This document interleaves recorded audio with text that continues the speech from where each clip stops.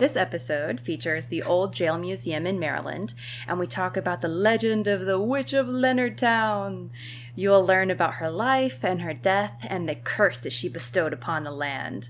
The museum actually has the very stone that she was found dead on, and legend has it that anyone who touches the stone is forever cursed. We also discuss a more sensitive subject, and that is of St. Mary's County's only documented lynching victim, Benjamin Hantz, and how his story is tied to a jar of dirt that is housed at the museum. Thank you so much for tuning in, and I really appreciate your interest in these amazing stories. I hope you enjoy. All right, we'll go ahead and get started. Okay. Hi, everybody. I'm here at the Old Town Jail? Just the old jail in Leonardtown. The old jail in Leonardtown. And I'm with Catherine Davis, who, I'm going to see if I can get this right. You're a student at the George Washington University in D.C., and you are currently interning, and one of the projects that you've been focusing on is the work here at the old jail. Yes, that's correct. Okay, yeah. Well, thank you for meeting with me. Thanks for having me. And so I came here yesterday, actually, and did a little tour of the museum. And the jail and the museum, it's the same thing. And it's got some really cool old things in here, but there's like two particular items that we really wanted to talk about today. But the history of the jail and the area here, what is your background that you have for this stuff?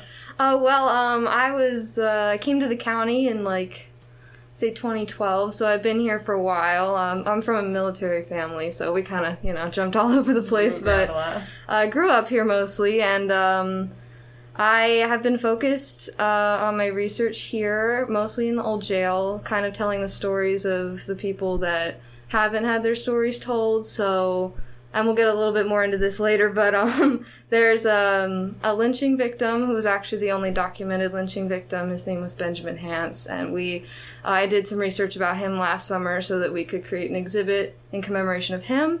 And then this summer, I'm still interning through the St. Mary's County Museum Division under Karen Stone, who's the Museum Division Manager. And I'm working on telling the story of the Underground Railroad and its connections to the old jail. So, very cool. Yeah, that's kind of where we're focused. But as far as the old jail goes, it used to be run by the Historic Society in the county, and recently the Museum Division took it over. So a lot of the artifacts and things in here were actually property of the Historic Society, donated by people in the county. So while they may not explicitly tell the story of the jail, they're still really, really cool county artifacts. And, it's really neat. So. And I know that when I was asking you yesterday, you said that you guys have some actual shackles that were used here. Yeah, that's correct. Yeah. So when was this jail originally started? So there were 6 jails in the county, and this being the 6th jail. The first 2 were actually down at St. Mary City, where kind of the capital and all of the first happenings for the colonizers started, and then the second 2 are kind of in Leonardtown across the way, and then the last 2 were here. So there was actually a building that was constructed here, the first one in 1858, and it was 2 stories, but the county kind of decided that it wasn't doing that great of a job. There were lots of instances of people escaping, and I guess it just kind of needed redone, so they actually rebuilt it, and that's the current building we're sitting in, and the building you see when you visit. It was built in 1876 and was then in use until 1945, when the base kind of got moving and they needed a larger jail, because at the time there's only 3 jail cells, and I actually found accounts of 19 people being held in one cell at a time. So. And they're upstairs. Yes. So the downstairs is the living quarters of the jailers. Mm-hmm. The upstairs are the actual jail cells, and those are very small. Yes, yeah. So that's a lot of people to have crammed in there. Yeah, so I guess the county decided that, by 1945, with all of the new population coming in because of the base and stuff, they needed to get a new jail cell. Yeah. The jail cells that are upstairs, they were segregated. Yes. And so you had the larger one that was black males and black females, mm-hmm. and then you had, on the other side, you had one that was for white males and one that was for white females. Yes, that's correct, yeah. Is there anything particular about any of the prisoners that you had here that was interesting, or escapee stories? Right. Well, a lot of what I've been focused on, because a lot of people don't know this, especially even in the county, but the old jail itself is a Underground Railroad Network to Freedom site. So we are technically on the Underground Railroad, and we didn't really have anything that was telling the story of that. So you might think, like, why are we a part of that? But it is true that freedom seekers, we call enslaved people, we call them freedom seekers. The freedom seekers were captured and held here, and some of them did manage to escape. So that took place like early 1800s up through the Civil War. A lot of the accounts we have are like the 1860s, so pretty much the height of the Civil War. And the county itself was very Confederate leaning. Even our newspaper was suspended at the time, and there's a Union camp it's like a prisoner of war camp that's like 20 minutes down the road, that was one of the largest on the East Coast, obviously, but Point Lookout. And so you can imagine like the climate of the time, and it's incredible to learn about these stories, because the freedom seekers themselves had to escape local plantations and were coming from different areas. And so while the jail itself doesn't tell a very positive aspect of the Underground Railroad, it's still an important piece of that history. Exactly. It's still important, and research it, and it kind of gets lost, you Definitely. know? People don't know, and the freedom seekers were very brave, and we actually have accounts of accomplices as well that were charged of harboring a slave, quote unquote, and held here. So lots of interesting stories of people, but yeah, that's so when you say that the freedom seekers came, you know, they were imprisoned and then they escaped. Mm-hmm. So was that like this was a secret area of the Underground Railroad, so they would purposefully, you know, catch these freedom seekers, put them in here, but in reality they were just trying to put them in a safe area so they could free them later? So were there like people within the jail that were part of the Underground Railroad? No, not to my knowledge. Most of like the escaping was done by the freedom seekers, just kind of so they just broke out of jail and jailbreak. Yeah, and so we know this because a lot of the newspaper articles I was able to find and uncover were actually like, this man escaped from the jail last. If you find him, bring him back, and, you know, a reward of however much money, you know, because runaway ads and things at the time. So it was less of like thinking of the jail as a stop on the Underground Road and more of like an end. Okay. So, yeah, it was. And upstairs there are actually lots of windows. Yeah. Which I was very surprised to see in jail. So.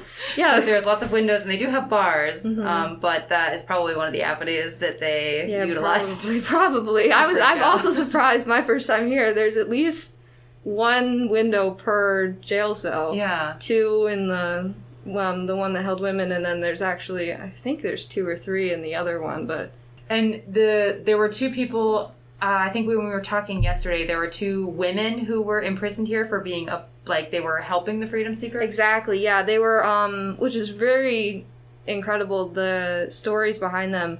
They were imprisoned here for aiding in the flight of freedom seekers. And one of them, her name was Millie Cooper, and she was actually a slave herself at one point. So she was enslaved in her youth, and then was freed. We believe the most likely reason was through the last will and testament of Eleanor Cooper. So she actually became a free black woman in the county in the early 1800s, which, you know, that in itself is amazing. And then in aiding a freedom seeker, she was caught and then detained here actually for 4 years. Wow. In this jail? In this jail, yeah. Wow. And then the other woman, her name was Sarah McCannon, and she was actually a white woman, which is kind of interesting. But she was she was charged with the same crime. And we actually do know the name of the freedom seeker she was helping. Her name was Rose. And she was a very young girl. And Sarah was charged and was actually sentenced to 6 years, but there were multiple pleas within the county for her pardon, including the man who was owned, quote unquote, Rose, requested that she be pardoned, and she actually was pardoned. So it's kind of interesting to, you know, compare the stories or just think about them, because she was pardoned, and we actually have evidence that the Rose was actually the man that owned, quote unquote, Rose, attempted to sell her. And so we actually know that she was 13 years old at the time, so. Okay, and so I'm guessing it wasn't successful then, Right. because she was later sold. Exactly, yeah. Okay, and do you by chance know what ended up happening to the women afterwards? So I know more about Millie Cooper just through my current research and how far I've gotten, but Millie actually, after she was let out of jail, I have records of her living well into her, 60s and 70s. In the same area? Yep, still here in St. Mary's County, and she seems to be the head of the household, and there are, at times, 3 or 4 young black men and women, black children that she was that were living in her household with her. I'm still unsure about how they're related to her, if they're related to her, but yeah, she was living well into her 70s and was working as a cook, and yeah, so pretty incredible story. As far as Sarah McCannon goes, I do know less about her, but she was pardoned, so... After the 4 years. Well, she didn't serve time. She was pardoned before being incarcerated, so... Oh, okay. Yeah. Yeah, so Millie was the one that served the 4 years. Oh, okay. And then Sarah was actually pardoned. So, as far as I'm aware, she would just continue to, live in the county, but... Okay. Wow, that's crazy. Yeah, it's pretty incredible and pretty exciting to uncover their stories, because, especially Millie Cooper's story, once being enslaved herself, and then pretty incredible that, if this is correct about her being freed through that will and testament, she probably was only free for 2 months before being charged and then put into the jail here. So she really was committed to, helping other freedom seekers. So yeah. This is a pretty small, it's a small museum, it's a small jail, but it has a really big history. Right. It has a really big, important part in what happened here in Maryland. Exactly, yeah. And so another thing that, gliding into one of the big topics that we wanted to talk about, especially right now with the BLM movement and everything, and the importance of telling these kinds of stories. Right. You have a very important jar of dirt. Yes, we do have a very important jar of dirt. So what is this jar? Upstairs. It is a jar of dirt that we collected last November on Maryland Emancipation Day, because Maryland Emancipation Day is actually happened later than the Emancipation Proclamation, so not so many people know that, but yeah, it was a little later along the road, but so November 1st, and we had a soil collection ceremony, and essentially, just to say a little bit about Benjamin Hance himself, the idea behind the soil collection is it's actually the Equal Justice Initiative, which is based in Montgomery, Alabama. They have this project going on where they encourage counties across the country and to really dig into the research and their history and try to uncover as many lynchings as possible. And then what they do is they actually will put on ceremonies and stuff to collect dirt from where the person was lynched. So the jar of dirt signifies the idea is that the soil remembers, and because a lot of times there isn't any other artifacts or anything. Yeah, there wouldn't be a marked grave that was right. maintained or anything like that. Exactly, especially with, the nature of the crime. So our story that we have here is the only documented lynching victim in the county. His name is Benjamin Hance. He was lynched in 1887, just 5 minutes down the road from here. He was accused of assaulting a white woman down by the wharf, and was actually held here in the jail upstairs.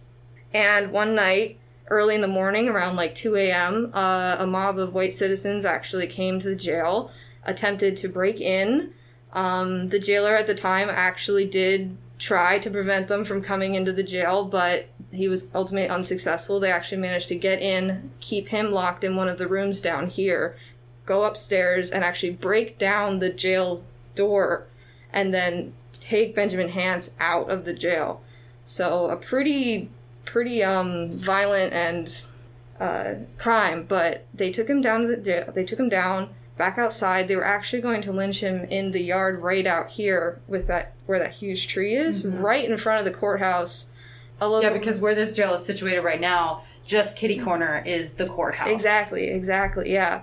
So they were prepared to take his life right on the lawn in front of the jailhouse, in front of the courthouse, pretty much like in the square of the town, which is, you know... bold as brass, honestly. Exactly. And they didn't, because a local doctor actually came outside and told them that it would upset his wife because she was pregnant and didn't want any, like, bad energy or, like, negative things to affect his wife's pregnancy, but that if they took him somewhere else, it was okay. As long as it doesn't affect his right. life, then so continue with your business. An interesting thing, but so they did heed his words, and they did take him further down out of town, where actually, if anyone's local or visits, the Leonardtown Winery is actually where we were able to locate where he was lynched, through looking at maps of, like, back in the day and comparing them and the accounts of the people that, you know, reported on it. But yep, he was lynched right kind of in the back of the woods there, over in a witch hazel tree overhanging the road. So again... So it's easy, I mean, it's easy to find the relative area to that because you do have documentation of where the roads are. Exactly, yeah. And again, in a very public place, you know. So, I mean, he didn't receive any justice, any sort of trial. There was a trial after the fact to kind of, you know, figure out who did it. And there was jurors that refused to speak on it. In fact, one man said he knew who did it, but wouldn't say. Who did the actual lynching? Who did the crime, yes. And wouldn't say. And basically, the jury just, like, closed, and they called it a day. And so no one was ever charged, no one was ever punished, there was no kind of... Even just a fee, there was nothing. Exactly. And it's pretty incredible, considering, I mean...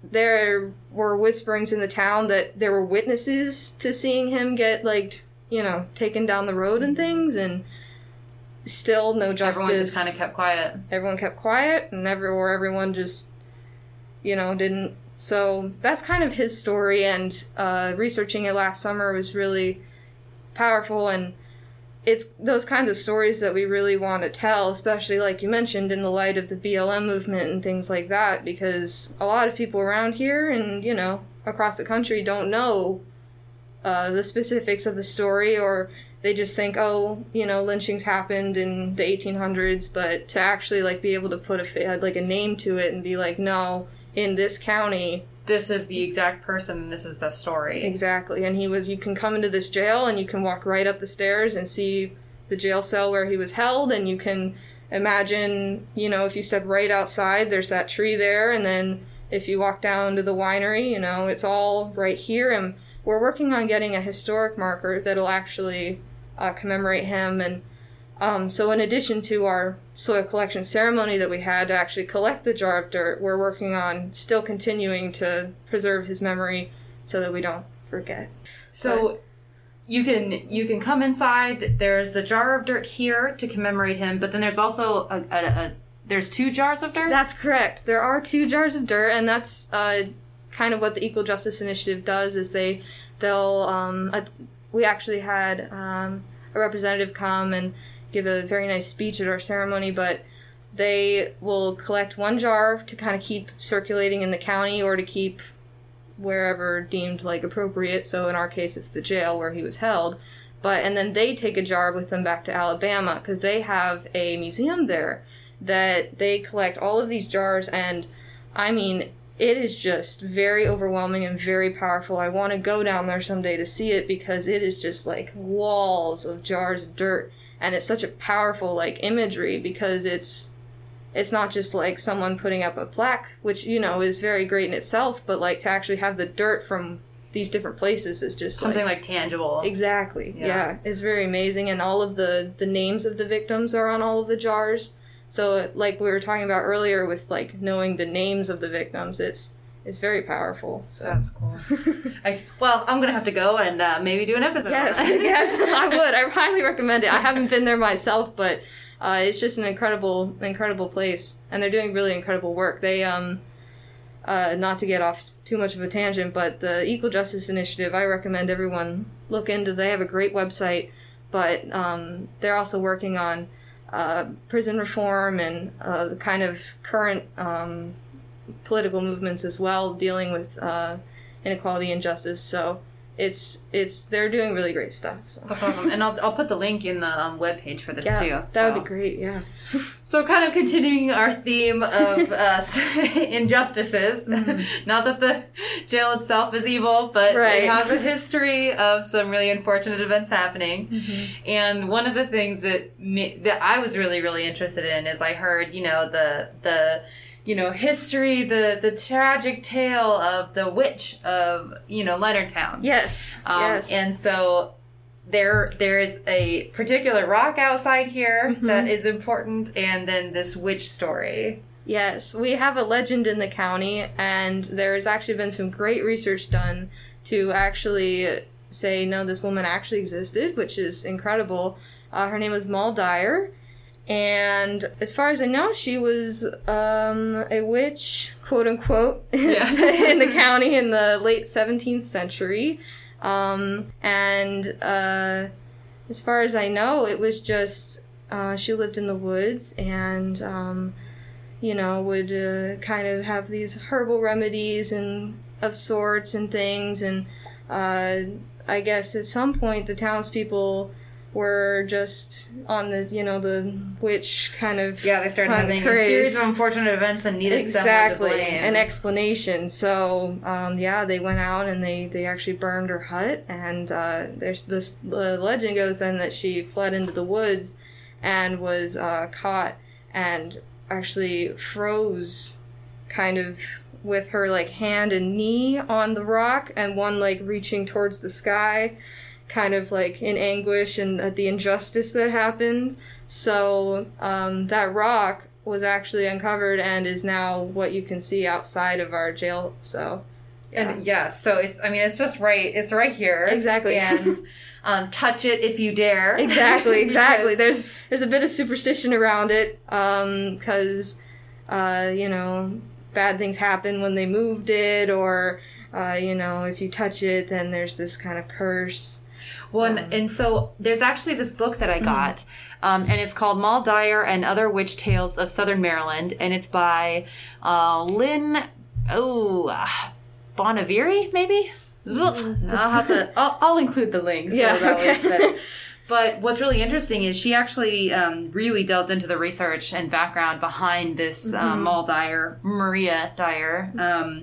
And I highly recommend it. It's just a small book. But it's packed with information. They have genealogy. She has all of her reference points.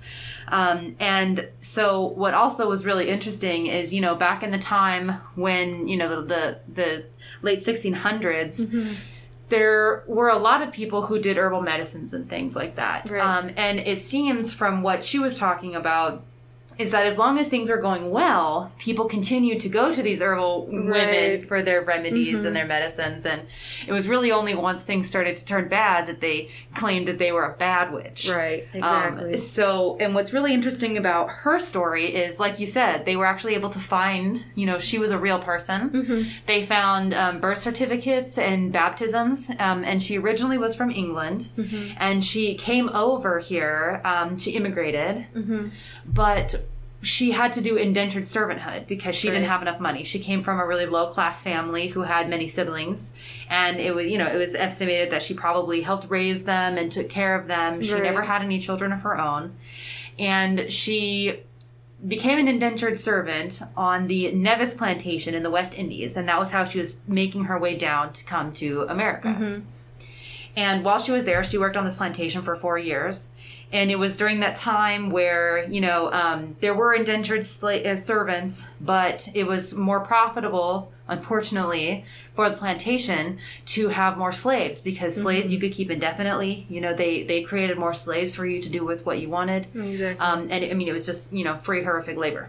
Yeah. So this was at a time where they were kind of phasing out this indentured servanthood, and she was living on this plantation with many different slaves, and many of these slaves, you know, were brought over from Africa, Right. where they brought over their own kind of herbal remedies and, you know, their enchantments and their own kind of rituals. In the culture, Which later we call voodoo. So it's likely that she learned a lot of things there, and then she brought them with her when she did arrive to Massachusetts. Or Maryland. Maryland, yeah. Maryland. And so when she got here, you know, she had these remedies, she had this background in, you know, what would be considered being a witch. And then it wasn't until, you know, she had lived here for 20 years. She was in her 60s. Yeah. And she was a single old woman, you know, a spinster living in the woods, not really being a huge part of the community. And then what happened was it seemed like there was an unprecedented cold winter. And during this cold winter, people started getting really sick with influenza, and there was a lot of sickness and things happening. And they looked to her, and she seemed relatively healthy. And, you know, she was an old woman who lived by herself, which already is apparently this horrible thing back in those red days. flag or something.